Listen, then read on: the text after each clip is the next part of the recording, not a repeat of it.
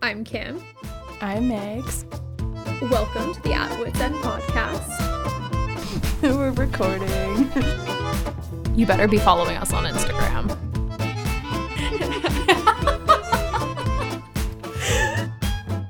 Why are we here? What have I done? Who am I? Who am I? I'm really into that right now. If I don't wake up with jet lag, am I really living? Honestly, cheers to us. Is that even a word? Welcome back to the At Wits End podcast. I'm Kim. And I'm Megs, and this is our final episode of season 2. As many of our listeners commented, our schedule slightly changed and we didn't have our episode come out on the 16th, but today we are together in the same room and thought it would be fitting to have at least one episode of this season recorded together.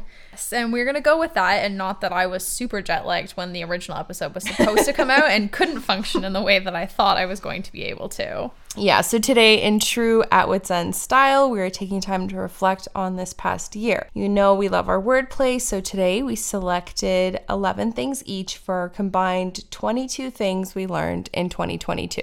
Let's get into it. We can go back and forth as usual, and I'll go first. So my first one: sometimes progress comes in small, imperceptible moments. Document your journey. I think that's one that everyone kind of knows, but to learn to do it is it's just another thing. And you take a picture, you take a video at the start, you have a folder on your computer or on your phone, and you praise your progress, even if it's little. That's what the hidden folder's for. Yeah. Hide the original ones, and they're there if you need them. Number 2. Things in many, many cases, not all of them obviously, but in many cases are only as bad as your attitude. I agree with that. And I think it reminds me of our episode on luck that we did around your birthday, and how a lot of times the people that we perceive to have good luck are really just the people that approach life with a more positive attitude. I like that, yeah. Mm-hmm. Number 3, be your own advocate. From your health to your relationships to your work life, plan and push for all the things you want. I feel like when your mom no longer makes your appointments for you, it's time to be your own advocate. Get that blood work, go to your dentist, know what you want from your partners and your friends, and grow in your work and have it work for you too. Number 4, sewing machines aren't scary.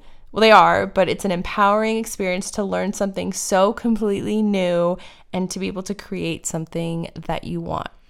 I, for one, am so glad you learned how to use a sewing machine this year, because now we can both sew coordinating outfits in 2023. And I just think that that's all I've dreamed of, and all that it's been the one thing missing from this friendship has been the matching handmade dresses. And now we can fulfill that. It's coming soon. Yeah. Number 5, always seek to deepen your understanding of self, whether that's through journaling or therapy or just more intentional conversations with yourself and with friends.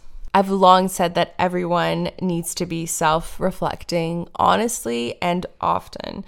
You can control yourself, and that's it. If your aim is to be proud of yourself and how you want to live your life, you can't just forget self-reflection, and it's an essential part of that journey and of being that kind of best person you want to be.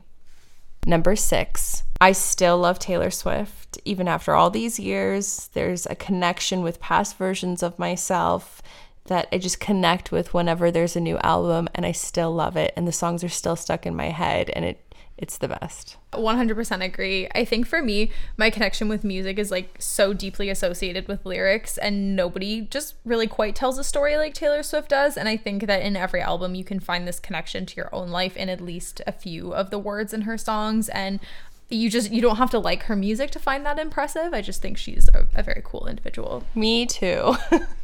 Okay, next one. Glorify happiness.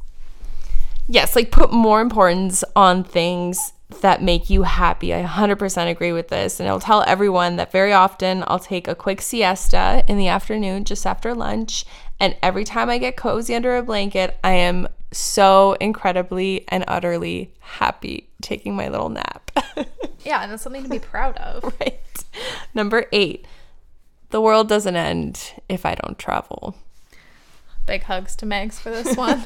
I think that it's tough when you love to explore new places and you've made travel such a priority in past chapters of your life, and you almost feel stuck in the everyday, and especially coming out of a pandemic, to have a year that those opportunities are there again, but that you weren't necessarily able to include those fresh experiences in the same way that you're used to is hard. And maybe this year was meant to be a year that you were grounded for a reason, and now 2023 is opening up new doors for you to travel and experiencing that wandering that you miss so much. I do miss it so much. Okay, number 9. Set screen limits on your social media apps. We're looking at you, Tilo, and everyone else, who is threatening on deleting everything. I think moderation is key here. And just like how we allow Hugo, the toddler, to do certain things in moderation so that he won't feel the need to overindulge later in life, the same thing goes for everyone else with their socials, that plan to do it, set those limits, have an increment of time that you allow yourself, because there's nothing wrong with it. It's just when you waste all your time or you spend too much time that it starts to drain you, that it can be super negative. Okay, number 10. Ballet is for everyone, and I'm okay that I'm not great after almost not taking it for 2 years. I can always get better, and I have been getting better again, and it's filled me with a great joy. I feel like that one leads into my next one perfectly, because in 2022, I learned to climb the silks at circus school and sail the 7 seas. And I can honestly say I was good at neither of them, but both of them filled me with joy, and it was fun to learn. We're really cool, I think.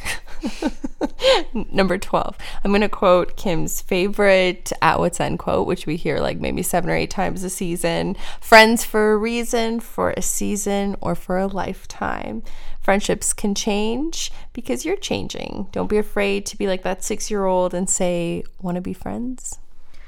If I've said it once, I have said it 10 billion times on this podcast. It's my favorite, just words to live by. And it's interesting to see friends change and seeing friends from the outskirts come closer and friends that were close shift like on their life paths and maybe become not the people that you're talking to every single day anymore. And I think it's just really fascinating to look at relationships as this like malleable thing, and it's like okay to let certain ones drift and be comfortable with the fact that they might come back to you in a few years, and often will if you give them the space to evolve the way that they're meant to evolve. And my next one, right? It's me. Yeah, okay. I was like, it's me. Okay. And number 13, oftentimes making a decision is the hardest part, and everything after that is just logistics. And a very wise friend said that to me earlier this year, and it really resonated with me. Wow. Okay. I love this. So often we're paralyzed when we've actually turned our feet in the right direction already. And all we have to do is take that first step forward. So keep that in mind, everyone, that that's the hardest part. And then you just get to start, and it's logistics, and then it's not that bad. 14. Invite friends over often. It'll keep your house cleaner. I mean, agree with that, because I feel like there's always that like rapid, like, oh my God, I've got to like vacuum and dust, and like, why is this here? That happens before you host anything. Yeah. But I think also to build off of that first part, I've thought a lot this year about how relationships are also just like 95% the energy you put in. And I mean that in the sense of like, especially with traveling, I've noticed how much like distance and time and stuff really doesn't affect a relationship as long as you're putting your heart into making the effort to stay connected. And I think that's kind of an important thing to remember moving forward into 2023. Yeah, it is. Number 15, give the people you love the breathing room to navigate life changes. A little grace goes a long way in maintaining friendships through new chapters. And as being a recipient of this from a lot of people, I want to amplify this and thank everyone who has extended me and my little family this grace, because we are very much alone in this life stage. And I'm really proud of a lot of our friends who have been able to visit us when Hugo goes down for bedtime, or they plan things around us so that we can be there. And that's so appreciated and thoughtful. Number 16. Get a pair of slippers or Birkenstock Boston clogs. You're either on your feet or in your sheets, so invest in both. I love slippers personally, and I own a frightening amount of them. I have a basket in my room, and I wear all of them. And I also think there's no shame in bringing your slippers to someone else's house. So keep a pair of slippers in your purse, because you never know when you're going to want to put them on, and don't let anybody shame you otherwise. 17. You don't have to accomplish all of your goals to be considered successful. They're a guidebook, not hard and fast rules.